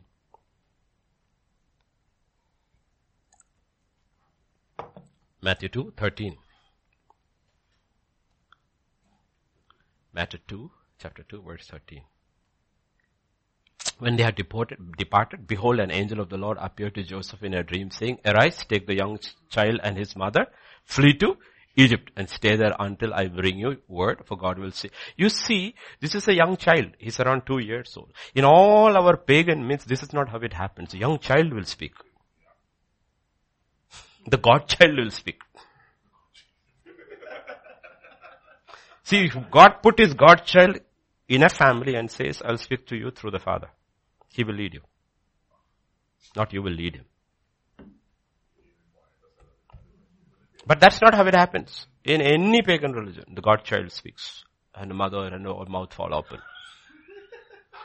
God says, I don't subvert order. That's because you need to understand God's kingdom has order. These are truths which you have to receive. Because until we come to that order, we will not hear. God says, incline and hear. Humble yourself and listen carefully. That is order. Enter my gates with thanksgiving in your heart and my courts with, that's order. He says, you don't jump and come and say, Lord, speak to me. He says, where's your order? Where's your order? Lord, why didn't you speak to you? Lord, I'm 6 years old. I've been asking, Lord, why did I already spoke to you 3 times through your father and your mother. You didn't hear. You want to subvert my order and come to me? I'm talking about in case of a believing house. Okay? God doesn't subvert order. 19 to 21.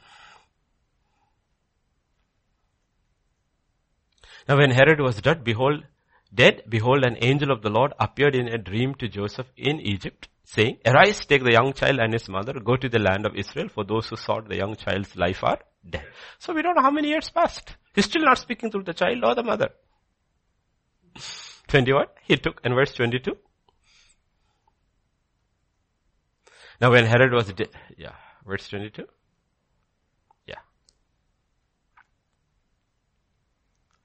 But when he heard that Archelaus was reigning of Judea instead of his father Herod, he was afraid to go there, and being warned by God in a dream, he turned aside into the region of Galilee. He's not giving any dream, any vision to Mary or speaking through his own son Jesus. Why is this so important? Because when God is talking about seek ye first the kingdom of God and his righteousness, in that thing called kingdom of God, concept called kingdom of God, there are 2 things. One is order, the other is power. The kingdom of God is not just a matter of power, it's also a matter of order. So when we are seeking the kingdom of God, the truth of his order matters.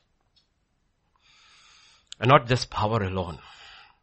There is power and there is order. Look at Matthew 28 and verse 18.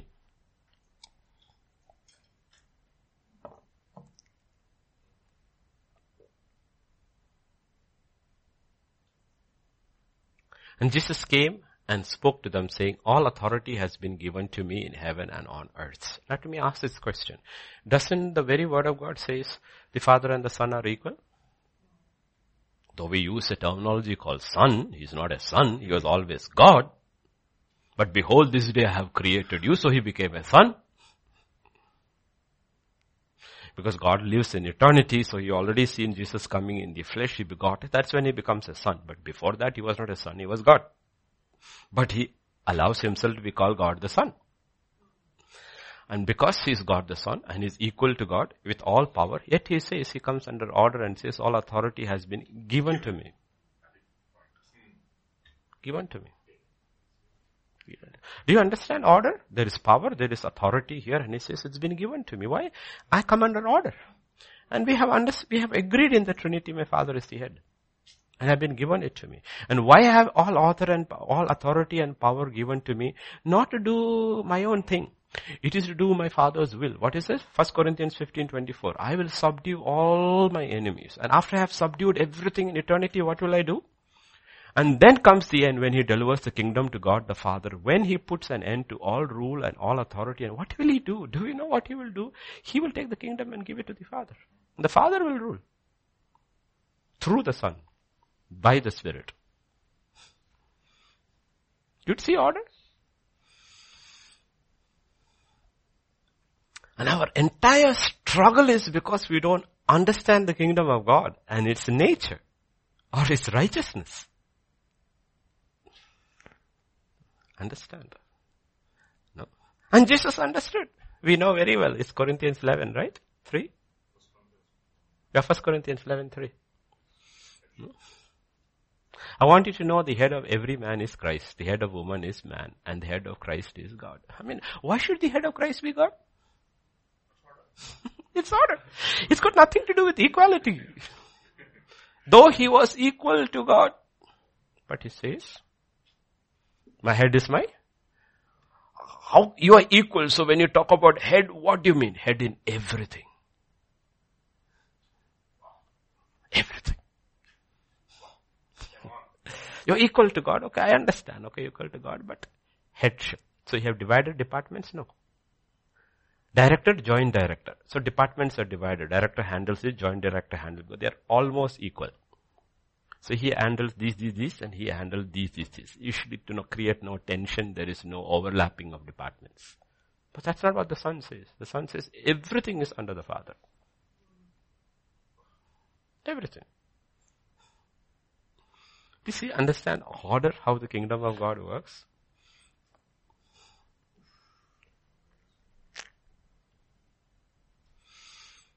And that's what we don't understand, the nature of His righteousness.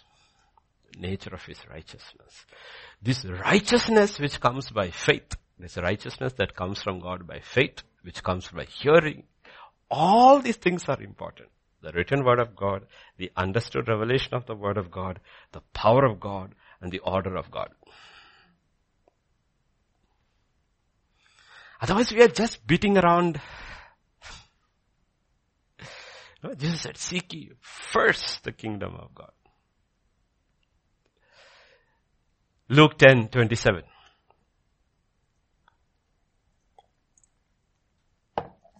Luke 10:27. Oh, can you hear? Yeah, I think that came a long time ago. Okay.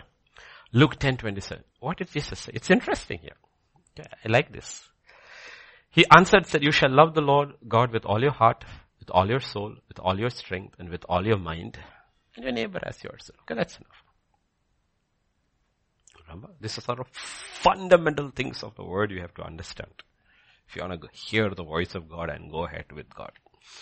There are 3 primary aspects about this. He answered and said, you shall love God, your God, with all your heart. When he brings all your heart over there, it is talking about the person of God. The person of God. The person. That is a person. God is a person. I am the truth. I am truth. So God is a person. Okay? All your heart, in your heart, that in unshakable devotion and loyalty to the person of God revealed through Jesus Christ should be there. That's the person. Absolute devotion to the person of God. Person. Okay. With all your heart, with all your soul. In your soul, there are 3 parts. Your soul has your mind, your will, and your emotions. So with all your soul. All your soul. All your strength. Strength is what you put into the purpose of God. Your energy, your resources, your time. And then he comes and says with all your mind. He detaches mind and put there. So when he says love God with all your mind, he's basically talking about loving truth. Heart with the person, mind with God as truth. And God will say in 2 Thessalonians, people will fall away because here they did not receive the love of truth. The love of truth. That's where freedom lies. That's where freedom lies. And until we accept, we are never going to be free. Never going to be free. Never going to be free. We have to love God as the person. We have to love God with our mind. You have to constantly receive the love of truth. Otherwise we will go into a delusion. The delusion means you are deceived and you don't know you are deceived. That's the danger. You're in a delusion, but that's your reality. Though it's not real, that's your reality. Nobody allows themselves to be knowingly deceived. Then you need deliverance. You know you are not deceived, but you are weak. You are powerless. And God delivers you. Right? But delusion means you do not know. You're deluded. You're fooled. These three different things. Now let me just, an aside, I'll preach upon that on another day if I'm right. 2 Thessalonians 1:3. 1:3 or 1:4. We have looked at it all in the old days, but like I said, we have a lot of children these days. Yeah, 1 Thessalonians. Yeah, 3. 1 Thessalonians. Remembering without ceasing your work of faith, labor of love, and patience or endurance of hope in our hearts. Paul will say through the Holy Spirit, 3 things are the most important. Love, faith, and hope. And these 3 things are worked differently. Faith has work. Love has labor. Love has labor. Love God with all your heart, the person. Faith is primarily an aspect of your mind. Hope is where you need endurance not to give up.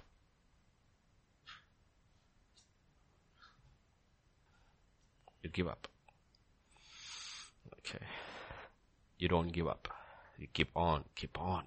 And these 3 complement each other. But the outworking is different. One has work, the other has labor, and the third has patience or endurance. And our issue is, our freedom lies in receiving truth as a person and truth in the mind, and we endure towards it.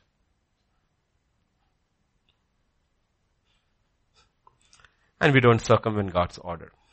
Truth never changes. Truth never. And the entire mess today is connected with that. Let me, as I close, we have to bring it to current situations. 1 Timothy chapter 2 verses 12 and 13.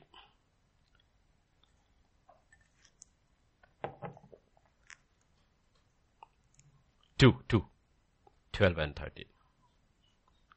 1 Timothy chapter 2, 12 and 13. You got it? I do not permit a woman to teach or have authority over a man, but to be in silence. For Adam was formed first, then Eve. So what is he bringing there? Order. Because God does not change. God does not change. So he brings order. The question is, will the world, forget the world, leave the world aside. The world doesn't concern us. God expects the order to be in the church. And one day when he comes, the order will be manifested in the world for 1,000 years. He says, this is the order. Right? The question is, will we accept the order? When we don't accept the order, Isaiah chapter 3 and verse 12. 3:12. As for my people, children are their oppressors. How did children become oppressors? Because women rule over. They subverted the order. Subverted the order. God has never subverted the order. God has spoken through women. But the women never circumvented his order. Even Deborah is the one through God speaks, but she tells Barak, the glory belongs to you. I will not subvert order. It was because he was a wuss, he took her, and she told very carefully, if I come with you under your persuasion, Roma, the glory will go to me. Meaning saying it's not good that I lead you. You should be going. Victory is guaranteed. Guaranteed. You see, I told you about 3 manifestation of the witchcraft, which is there in the Old Covenant, which will be replicated in the last days. The Bible talks about it. First was the magicians of Pharaoh. Those are ideas. The kingdom of God. Full captive deliverance for God's people versus the ideas that enslave you. The rod of Moses versus the rods of the magicians. So many will start believing the doctrines of the devils and will go away from faith. Because what happens?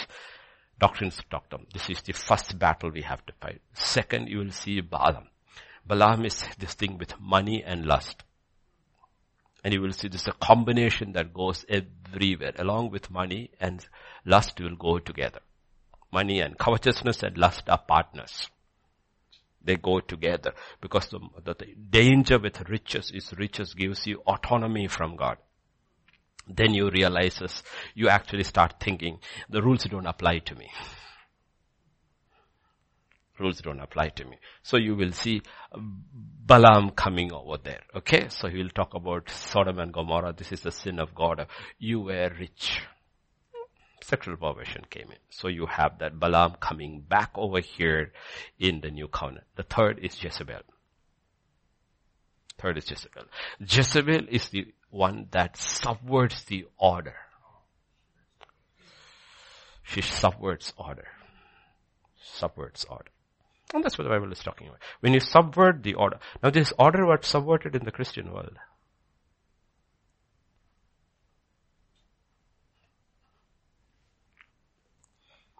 See, there are three primary groups in the Western world you cannot touch. First is the woman, because of radical feminism. Second is the homosexual lobby. Third is the transgender lobby. The woman is the mother, and these two are her children. See, we didn't ordain the gays first. We ordained the women first.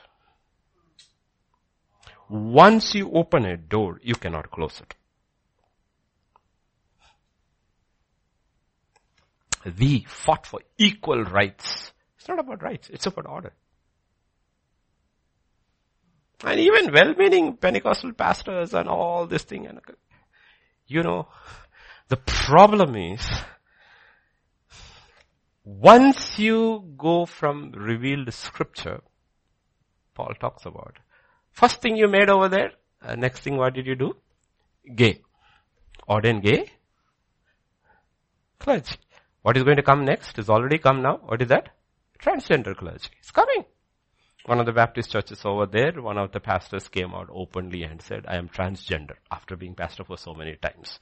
So they got together and voted her out.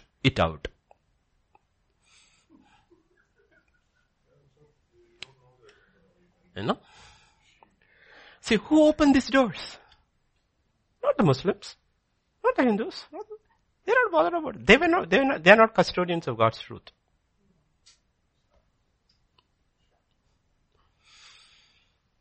Okay. I'll tell you which is going to come. Okay. I'm not prophetic, but I'm telling you. Soon, already started, but last part I'll tell you. Soon they will say God is woman, Jesus is gay, and the Holy Spirit is transgender. Wait and watch my words.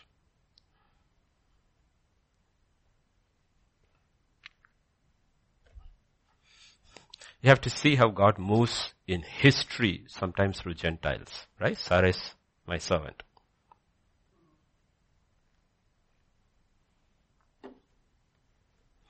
Wisdom. Holy wisdom. Holy wisdom. Feminized form of holy wisdom is Hagia Sophia. Remember? It's become Muslim. God said, take it. Take it. Because in Roman Catholicism and Eastern Orthodox, Holy Spirit is Hagia Sophia, feminine. But throughout the Bible is always mentioned as he or his, never feminine.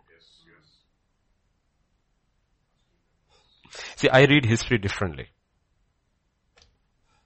So when the Muslims are celebrating, it has been turned into a mosque. It didn't bother me at all. It didn't bother me at all. It didn't bother me at all. What do you mean Hagia Sophia? Feminine. God is not feminine. He's Father. Jesus is not feminine. He's male. And the Holy Spirit is Him. And eternity, you don't have to worry about that. Both men and women, if they work under God's order here and reach your pinnacle, your rewards will be the same. But this is the test. This is the test. Do you understand what's happening? That is what is happening. And what is all this sold to us as? Rights. They're sold to us as rights. See, when you put the term right over there, you cannot question it. Women's rights, gay rights, transgender rights. What do you say? The church is not standing for rights. What about the right of God? The only right you and I have in a kingdom is the right the king gives. You need to understand the difference between democracy and a kingdom. In a kingdom, you have only right which the king gives you. That's why when we pray, thy kingdom come, thy will be done on earth as it is in heaven. We don't know what we are asking for.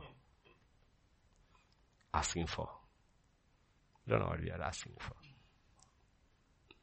Okay. So these are fundamentals. We're just throwing a spanner into the works. But otherwise, nothing is going to happen. If a church has to be free, that's why, like in the Jerusalem church, we have GTC. Hyderabad is the headquarters. We have GTs around the world. But this only thing that we deal, all our churches are autonomous. The only thing that we deal is like the Jerusalem church did. We deal with doctrine. That's all we deal. If you have doctrinal right, write to us. That's all. We don't interfere in their work. And Jerusalem church did not interfere in any way. But they all helped each other when famine came and all. But doctrinal decisions, if there was a dispute, even if there is Paul who heard from God and taught of God, went by the revelation given to James at headquarters. They went by that. Okay? And that's how God has put each one to hear, to walk with God. Okay? And how will a church stand in the last days? Falling into God's order. How will a house stand in the last days? Falling into God's order. In that order, there is power, there is authority, and you are able to subdue your enemies. And you are able to hear. Because I've seen this crazy stuff happening in Christendom, where there was a particular case, I still remember, I once mentioned where and all. This couple suddenly lands up in this town. They hire a house and they have brought all their savings, brought all their stuff in a truck, moved into the town, and then finally they find the church, and they are in the church. When you talk to them, I realize the man is very subdued. I said, what's this thing? Why are you here? He says, no, yes, the Lord led us, Lord. Finally I found out the woman received a prophecy that you are asked to move to this place. And she sold everything, dragged her husband and brought. Today, you know what? The woman is in the ministry and they are divorced. The thing is that God has never subverted his order anywhere. Anywhere. Never. Think about a church where the woman is leading. Has God's word changed? I'm not saying a woman cannot minister. I'm talking about having authority over a man. See, let us look at this simple thing. This is where we have to get these ideas, okay? Because even Baptists and all, it's very funny. We have presidential form of government, president directly elected by the people, and the prime minister form, constitutional, other form of government. But both governments have a head, right? You can't have two presidents. Can you have president, vice president, right? Prime minister and the senior most in cabinet minister, senior most. That's how, right? CM, deputy CM. You can't have two prime ministers, two CMs. It's not possible, right? In the house, you can't have two heads, right? Can you have? In creation, we know that anything that has two heads is an aberration. Immediately it is a news, calf born with two heads. And one of the things they will do is take one head off, if it has to survive. Right? Even twins that are conjoined or joined, it's not that they have two heads and only one heart. You will see they have other organs also. Therefore, they are able to separate them. Right? If they can be separated. So you accept. But when it comes to church has many heads.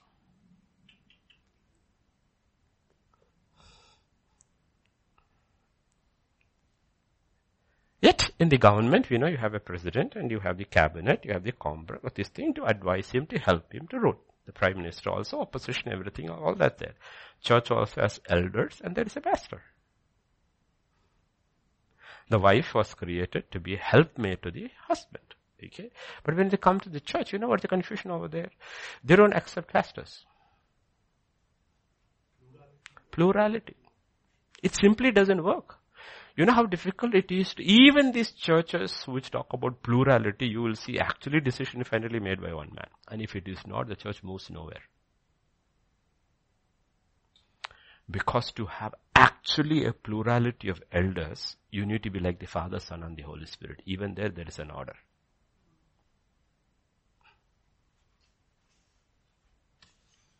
It's a simple truth which we need to understand. And you need to realize, if the church as a family and the church does not return back to the order revealed, power of God is not going to be released. And if the power is released, it is being usurped. Another spirit comes in. That's what is happening everywhere. The Spirit is coming. And that's what it's talking about in Isaiah. The woman rules and the children are oppressors. These are the oppressors. Who are the ones who are going oppressed? The only ones who the Bible says who are normal, straight couples, who believe in conservative values, they are the ones who are being oppressed. But the children did not come first.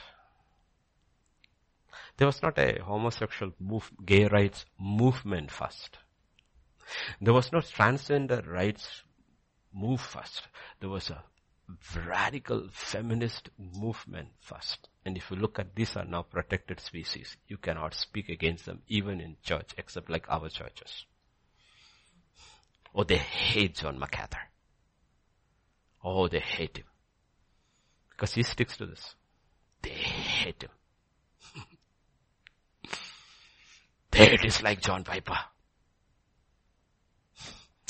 John Piper and John MacArthur are both sides of the coin. One is a gentle side, one is a harder side, but they speak the same thing. Oh, the feminist lobby, they hate him. And you know what happens? This is the subtle way of the enemy.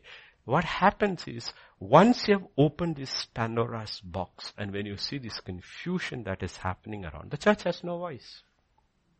Has no voice. What do you say? What do you say? You have no voice.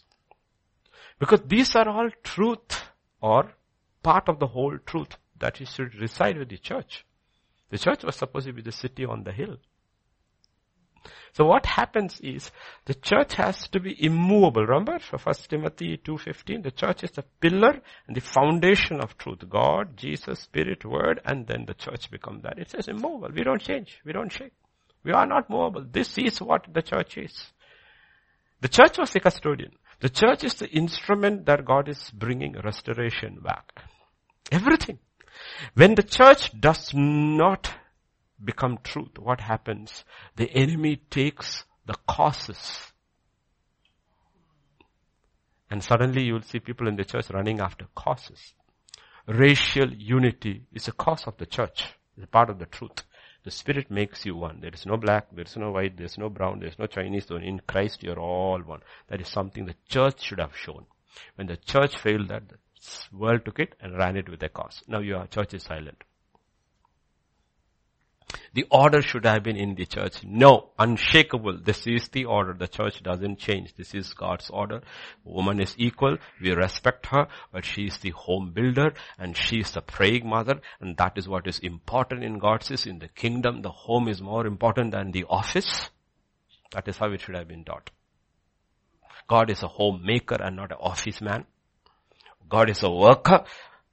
If it had been put across that way and church was unmovable, this junk wouldn't have happened. We are stewards of God. The earth and the fullness belongs to us. So climate change should not have been an issue with the world. It should have been an issue with the church.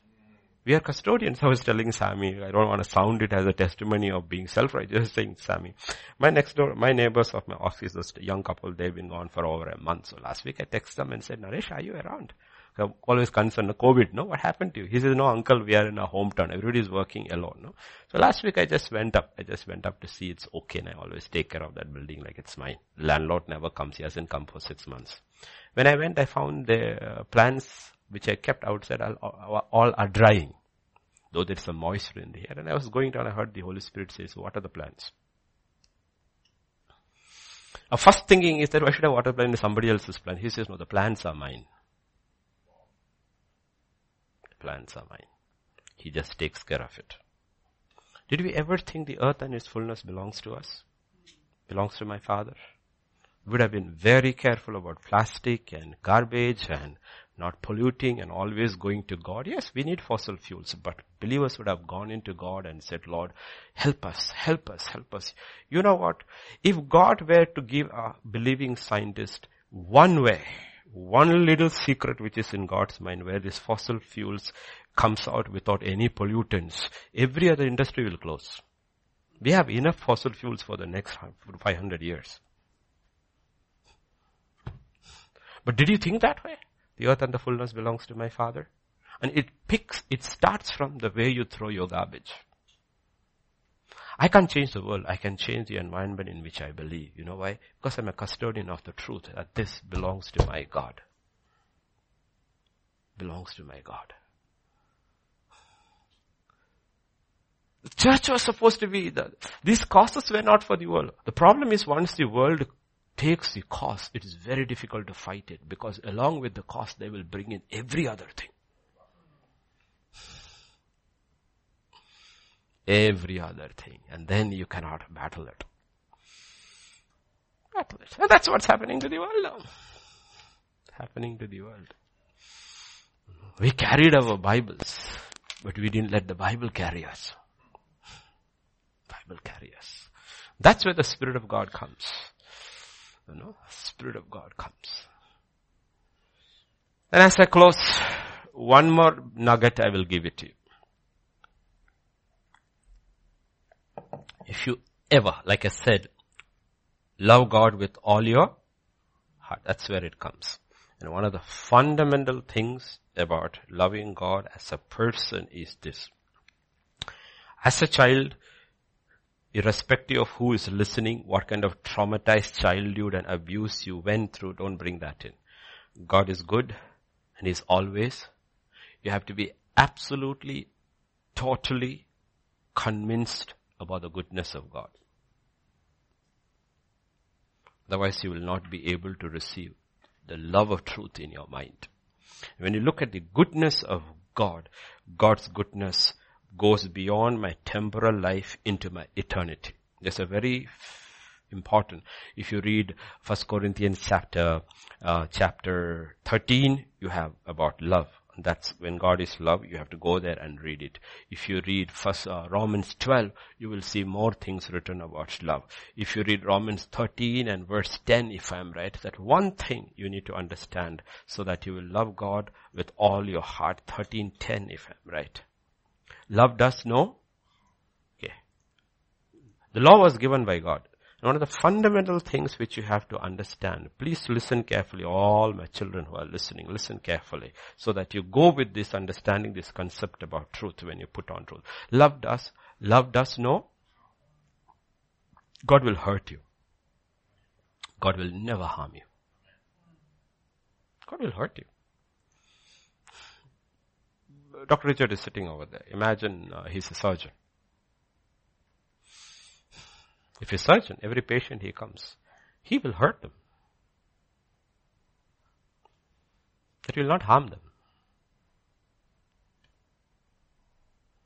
Don't confuse these two things. God will hurt you. He said, I will discipline you, I will chastise you, I will scourge you. I will never harm you. And you have to see the hurt that you're going through, and your heart should be wrapped around the goodness of God. He's hurting me, but it is for my good. That is what says all things work together for the good of those who love. They have understood the goodness of God. God loves me. He will never harm me. Joseph was hurt like crazy for 13 years, but he was never harmed. Eternally. It's an eternal picture. Everybody doesn't come out of prison like that. Most people die in prison. They die in prison, but they come out as kings on the other side. So Joseph is just a picture. If Joseph's life is truth, then it should be replicated in everybody's life. No, it doesn't happen. It is eternal truth. A temporal picture of an eternal truth. That God will hurt you, but He will not harm you. She will not harm you. No? So get these pictures all, because we are not just studying the Bible. We are trying to understand God. Try to understand God. If you don't understand the mind of God, you will not understand the ways of God. And one of the understanding the ways, that's what Moses understands. All his ways are just. He hurt me, but he didn't harm me. He didn't harm me. And one day he will realize, oh my gosh, after he died and Jesus comes and takes captivity captive and he reaches heaven and he is shocked. He's shocked in heaven because he looks and says, Abel, Adam onwards and the angels, and they are singing the song of Moses. My song? And you ask him, Moses, would you have sung that song if you hadn't been hurt? He would have said no.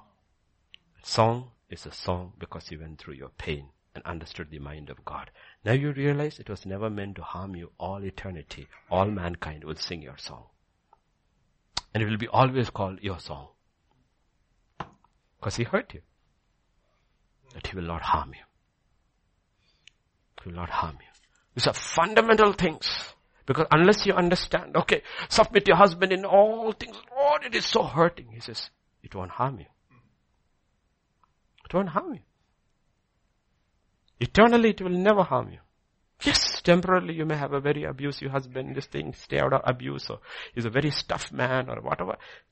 Stay eternally. That's what I said, you don't judge Abraham, Isaac, Jacob, and all from the law. Go by a received knowledge, what they have. So scripture says, Sarah submitted to husband, calling him Lord. And what is the Lord telling her? Pretend you are my sister. But she came to no harm. She was hurt. She was hurt. Why did she submit to her husband? Because that is the knowledge she has received from God. A woman should submit to her husband. She was hurt. She was humiliated. But she was not harmed. She was not harmed. She was not harmed. Now don't take that and put it over here, because now God does not allow man to do something like that. Then the law, protection, nothing is given. But God still saw to that. She was not harmed. Joseph, by listening to his father, was hurt. Then he went to look, but he was not harmed. So when a child listens to his parents, he may be hurt. Because parents may not be understanding, but he will not be harmed. Understand principles of truth. Wife submits to a husband and comes under the order. She may be hurt, but she won't be harmed eternally. When a man comes under the headship of Jesus Christ, he has to give up all his self-will and desires and aspirations. He will be hurt. Hurt by so many people and by himself. But God says he will not be harmed. He will not be harmed.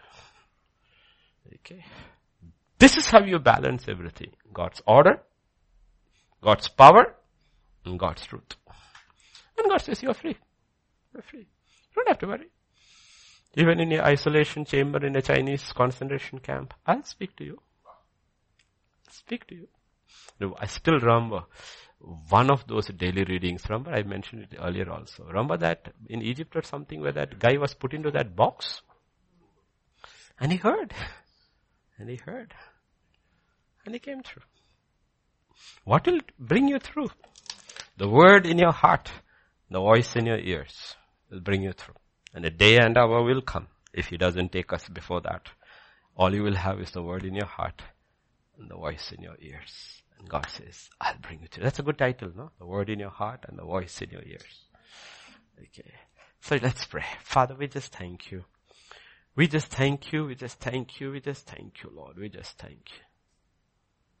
All we can do is stand there alone, as families, as a church.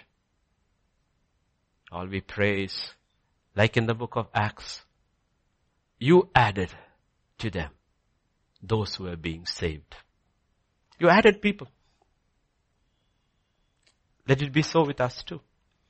Yet the Apostle John says they were not of us. That is why they went away from us.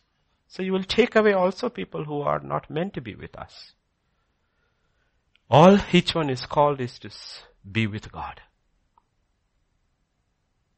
Rooted in the Word of God. Open ears to hear the voice of the Holy Spirit.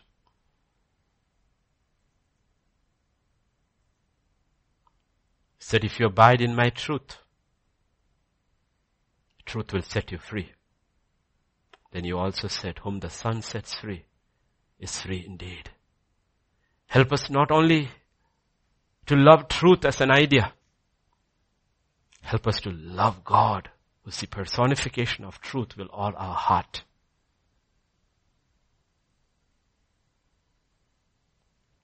And then to love what He tells us, to do it with all our strength. And we are safe. Safe in your hands. Then no one can pluck us from your hands, O Lord. So commit the hearing church into thy hands. And I pray you would bless them, you would comfort them, and you would strengthen us, Lord. Let there be healing in the body of Christ. Thank you, Father. Thank you. We surrender the rest of the day into thy hands. Go with us. Go before us. For in Jesus' name we pray. Amen.